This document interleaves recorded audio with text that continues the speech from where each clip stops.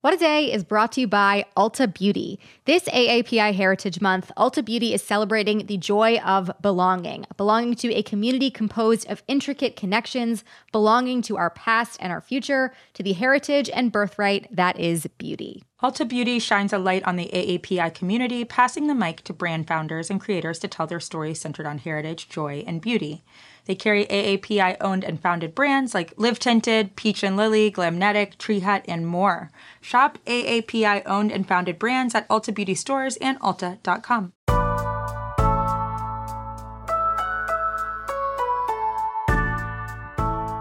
It's Wednesday, April 29th. I'm Akilah Hughes. And I'm Gideon Resnick, and this is What a Day, reminding Vice President Mike Pence that wearing a face mask doesn't make you a beatnik. Yeah, you'd actually just be following the rules, which is the coolest thing you can do if you're Mike Pence. Join the movement, Mr. Pence. Rules Hive, rise up.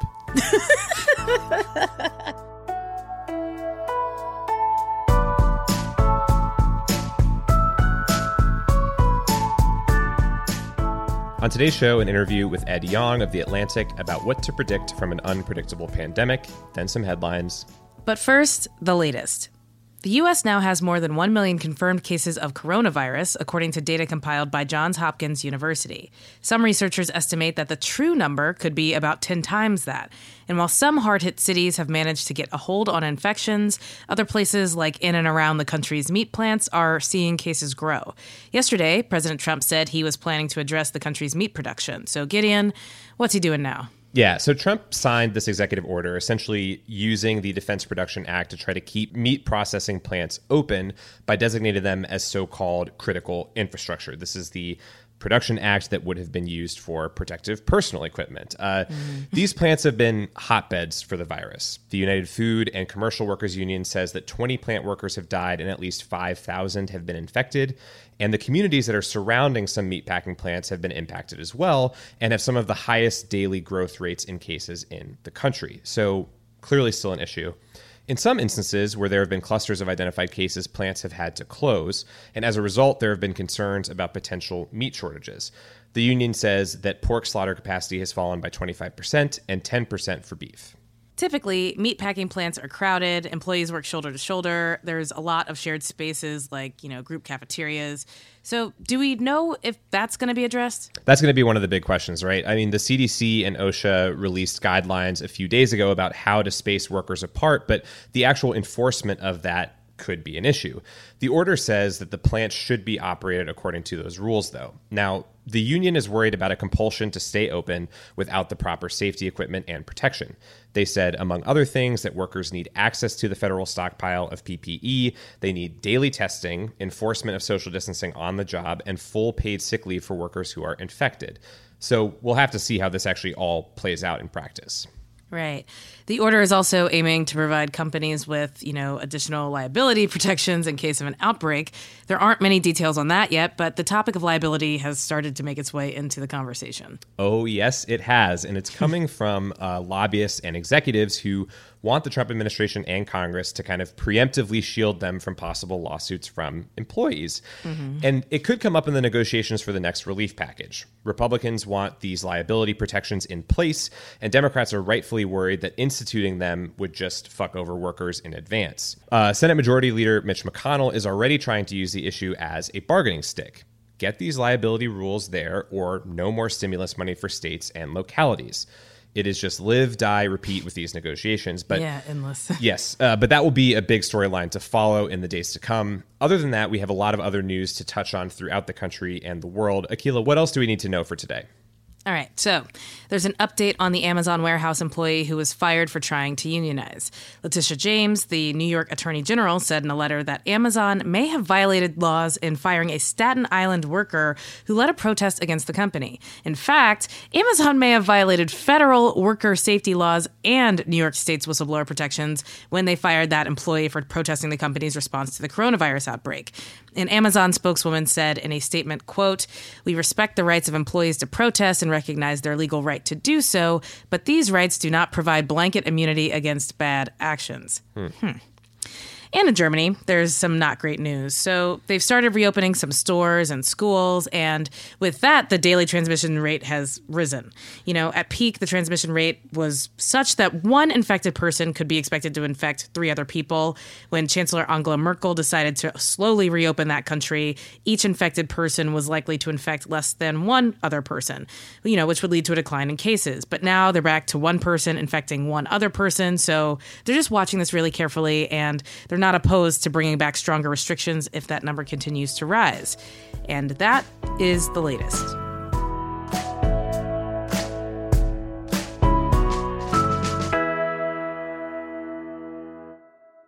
States reopening, when and how, has been leading the news since last week. And so far, they're each taking their own approach. Some are opening retail shops, but keeping restaurants and salons closed. And others are reopening all of the above with restrictions on capacity. The White House set out its own suggested guidelines, but few seem to be following them. And Trump seems to be actively undercutting them. Right. And exactly what happens next is anybody's guess. But according to Dr. Anthony Fauci, there's, quote, no doubt reopening will cause new cases to emerge. Ed Yong is a staff writer for The Atlantic, where he covers science, one of the best in the biz. And in his recent reporting, he's tried to hone in on what we can expect next and what we can't. I spoke to him yesterday and asked him what to make of the reopening efforts we're seeing so far. It's very clear that this virus is not going away anytime soon. It is out there. It has not infected a majority of people yet. We are still a long way away from a vaccine. And so you put all those things together and we already see in some parts of the world, like say in Singapore and some other countries that had this thing under control, that once you let your guard down, the virus seems to come back. And that's worrying when we look at places around the world and within the US that are now starting to think about lifting those social distancing restrictions. Those restrictions were put in place for a couple of reasons. The most obvious and famous one is to flatten the curve, so to avoid a massive surge of sick people that would overwhelm the healthcare system. But it was also about giving us time to address many of the deficiencies in the US's response, like its comparative lack of testing, the inadequate supplies of personal protective equipment for hospital workers. And those deficiencies haven't been addressed yet. Testing is still not nearly at the level that one would hope for to really get a handle on the virus. And if you reopen the country in the absence of that, we're really going to end up in a situation not that dissimilar to where we were in February and March.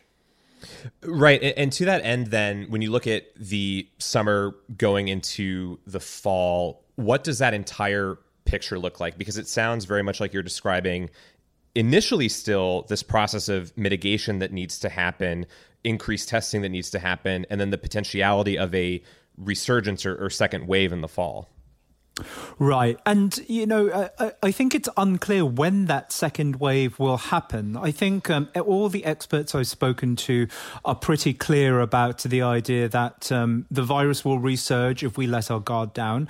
But I think what exactly it does depends entirely on when those measures start to lift, to what extent they start to lift, how people behave is a big unknown. Like, are we going to very tentatively go back into the world? Are we going to rush out into large gatherings again? This is going to depend a lot on what different states do. And I think we're still going to see a very patchy pandemic for the upcoming months. We're already seeing rural parts of the US starting to pick up cases, while other states seem to have things under control and are starting to think about relaxing their restrictions. So we're really going to now move away from just one pandemic, I think, to lots of these very local level epidemics that are going to require different kinds of measures to bring them under control. Yeah, and to that end, one of the other points in terms of actually, moving into some sort of normalcy in life has to do with antibody testing. And we've seen some of those early results from New York City, for instance, that have indicated around 20% of the population may have had COVID-19. Now, that's, I think, fairly small sample sizes that in those early tests. But what, if anything, does that tell us about the virus?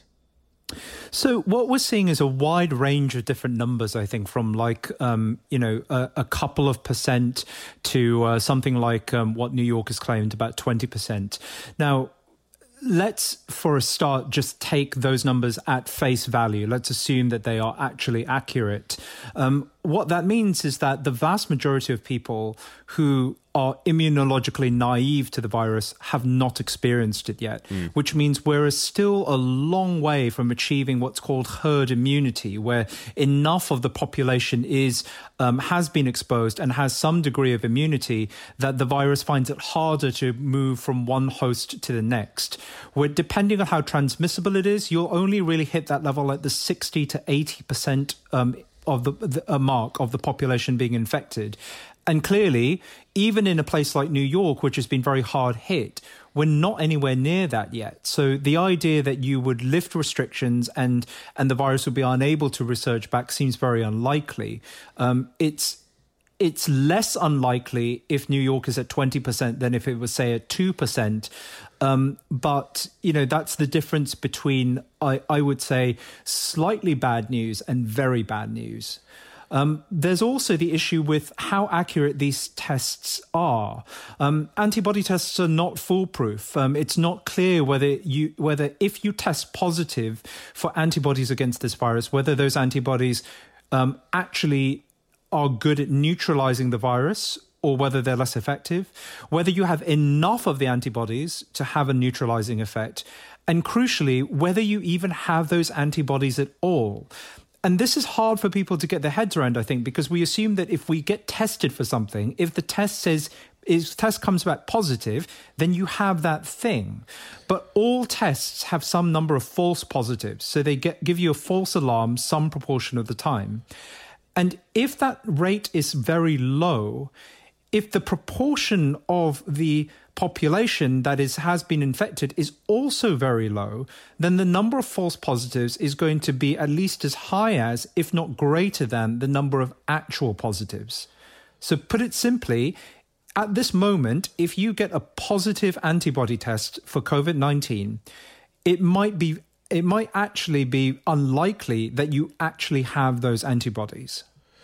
Right. And then can we even say that it's possible to rely on these antibody tests at the population level anymore if it's difficult to rely on them at the individual level, if that makes sense? Is there anything that is helpful to draw upon for them at the population level?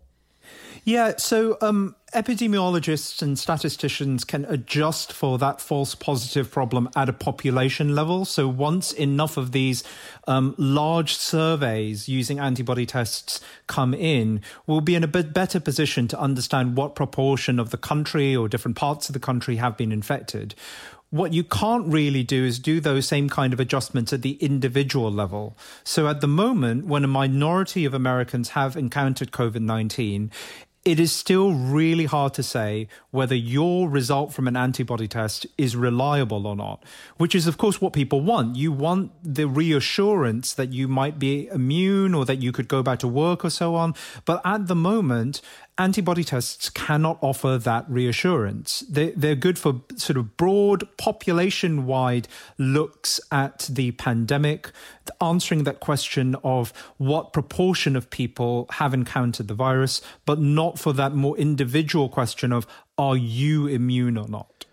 Right. So a lot of helpful information from Yang about where we are in terms of getting through this pandemic and how to understand some of those antibody studies. While I had him, I also asked about some of the new reports we're seeing of young people with the virus having strokes or other serious blood clotting, and how that's changing our understanding of COVID-19 and its effects on the body. One of the reasons why it's hard to know exactly what COVID-19 is doing, and one of the reasons why there's so many surprising results about which organs it's affecting or what its symptoms actually are, is that it's hitting so many people so very quickly. Usually when a new disease emerges, like the previous coronavirus epidemic, SARS and MERS, doctors are not seeing like 100 or 200 cases every week. Sometimes it takes that a whole career to see that many cases. So when you have a new disease and a lot of cases at once, things that are outliers, things that actually happen only quite rarely, now happen quite commonly, and people are seeing a lot of them, which might explain why there's such a wide variety of how the disease itself is presenting. We're just seeing a lot more cases. So when you see weird stuff like the strokes with different organs being hit, I think the open questions are, is that the virus attacking organs outside the respiratory symptom? Is that the immune system going nuts and causing this body-wide systemic inflammatory state? Is it the patients reacting to long bouts on ventilators? Is it side effects of treatments that are being offered to them? It's really hard, and doctors are having to make these decisions and study all of this evidence at a time when they are stressed, exhausted, and confronted by something, but by all accounts is very unusual and has this sort of sense of almost mystique to it, the sense that it is very, very different to what's come before. And I think it's unclear now to what extent it is different to what has come before in ways other than its incredible spread and prevalence. That was Ed Yong, science writer for The Atlantic. He's got a new piece out today about why the pandemic is proving to be so confusing and how to deal with the uncertainties around it. Go ahead and check it out.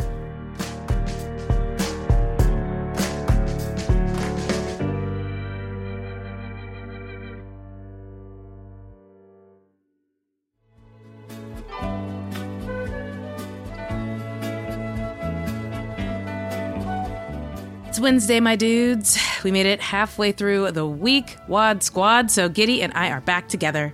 And it's another moment to check in. So, Giddy, what's for dinner tonight? Put me on the freaking spot. It's going to be what is in the fridge currently, and that might that might be Amy's pesto tortellini. That might be the best I can do, which is not that bad. Organic, noodly. Sounds like what we're all doing right now. Facts. Yeah, I'm into it. I'm proud of you. Good for you. What's on your menu? 5-course dinner. Yeah, my dinner is not going to be that fancy, but I've been trying to support local businesses. So I ordered some just chicken and some mashed potatoes from a local business. Hell yeah. And I'm eating that. But I also had some what are they called? The green beans that you have to wash, organic green beans, I guess is the answer. Yeah. But so I have those, and I'm going to cook those alongside what's already coming from the restaurant. So it'll be a very basic but very healthy, good meal. And that's pretty much it. It's the best that Boston Market could be, and I mean that as a compliment. I am taking it as a compliment. I'm going to pretend that Boston Market is the little local company that I ordered dinner from, so thank you for that. You're very welcome. And easy as that, we have checked our temperatures. It is so good to just slow down, take a break from the news for a second, talk to a human being about anything else. So why don't you try it? Just talk to one person you haven't spoken to in a while today, and we're going to check back tomorrow to find out who it was.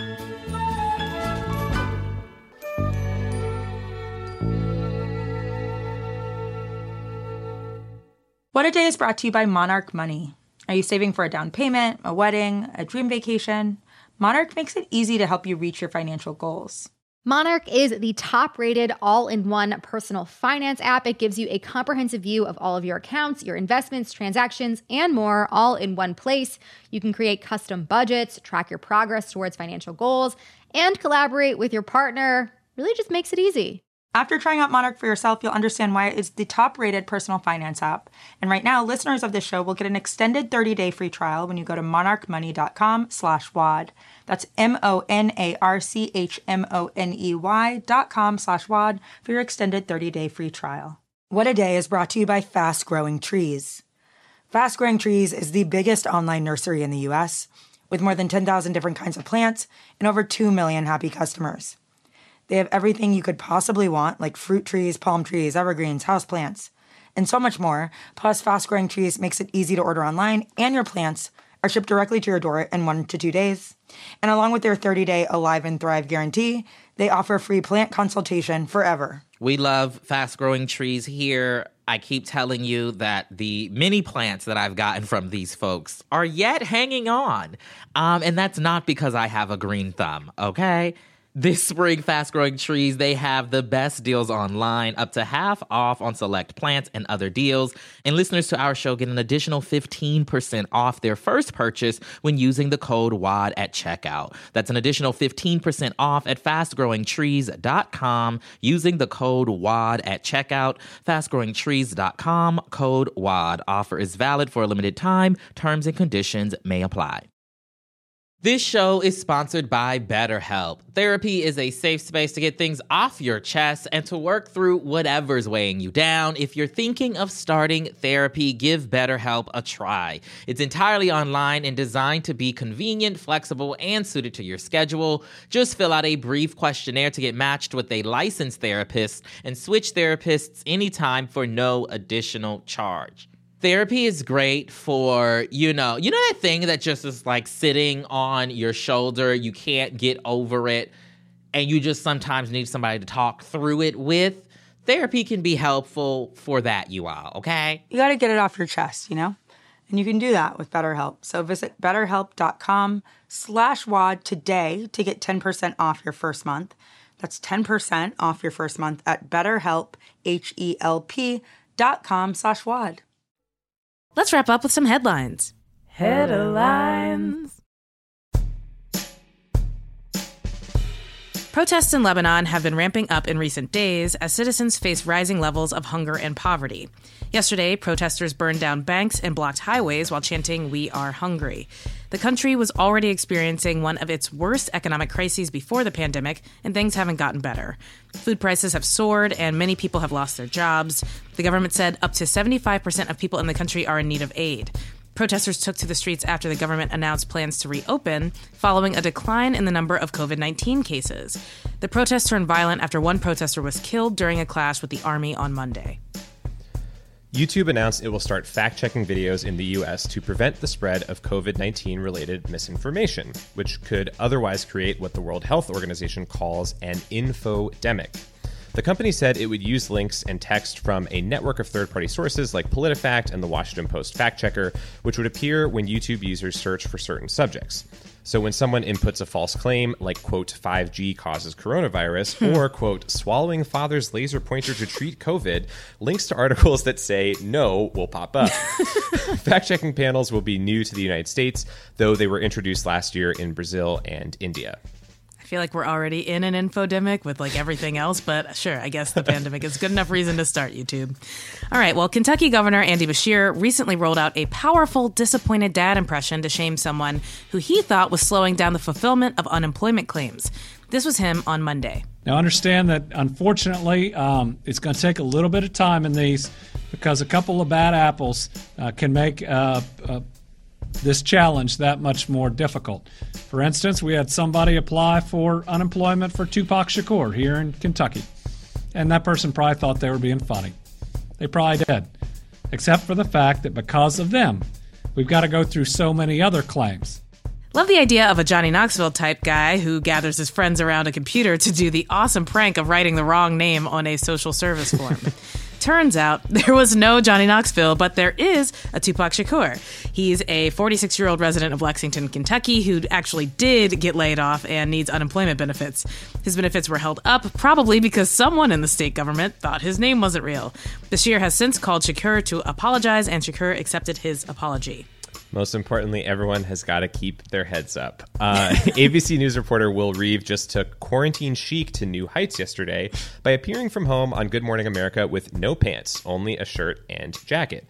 Now, Reeves' lower half was covered by a chyron for most of his appearance, which dealt with the very pants-on topic of pharmacies delivering prescriptions to patients via drone. But at one point, the chyron moved, and it became clear Reeve was Donald Ducking it in front of the entire country. Reeve later copped to his mistake, saying that he had actually been wearing gym shorts since he had been working out just prior to going on the air. Humble brag. Will Reeve is the son of late Superman actor Christopher Reeve, which makes you wonder if his job as a reporter is just a cover for a life of crime fighting. Probably. And those are the headlines.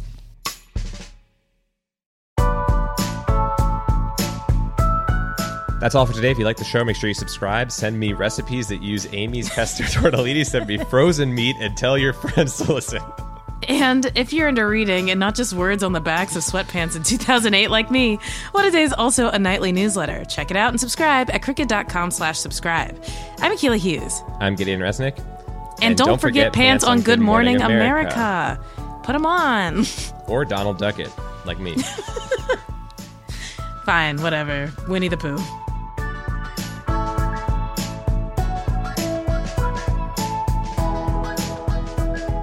What A Day is a product of Crooked Media. It's recorded and mixed by Charlotte Landis. Sonia Tun is our assistant producer. Our head writer is John Milstein, and our senior producer is Katie Long. Our theme music is by Colin Gilliard and Kashaka.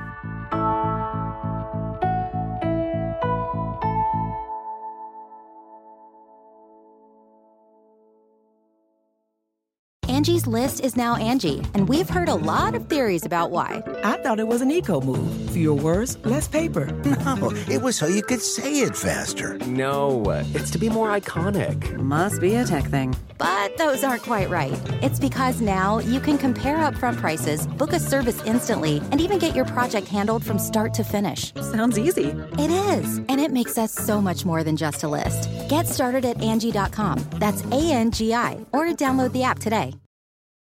Why are smart businesses graduating to NetSuite by Oracle? Because NetSuite eliminates the expense of multiple business systems by consolidating your operations together into one. NetSuite is the #1 cloud financial system, bringing accounting, financial management, inventory, and HR into one platform and one source of truth. NetSuite reduces IT costs because it lives in the cloud with no hardware required, so you can access it from anywhere. You cut the cost and headaches of maintaining multiple systems because you've got one unified business management suite. Bringing all your major business processes into one platform improves efficiency, slashing manual tasks and errors. Over 37,000 companies have already made the move, so do the math. You'll see how you'll profit with NetSuite too. And now, by popular demand, NetSuite has extended its one-of-a-kind flexible financing program for a few more weeks. Just go to netsuite.com/podcast25 for more information. That's netsuite.com/podcast25.